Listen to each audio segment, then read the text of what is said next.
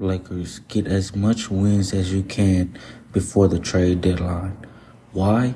Because if you start winning games before the trade deadline, and let's say you get some shooters, you get a rebounder, a center, things like that, and they're really performing well, that will boost our standings and can definitely help us in the conference finals or Western Conference finals. Who knows? I'm gone.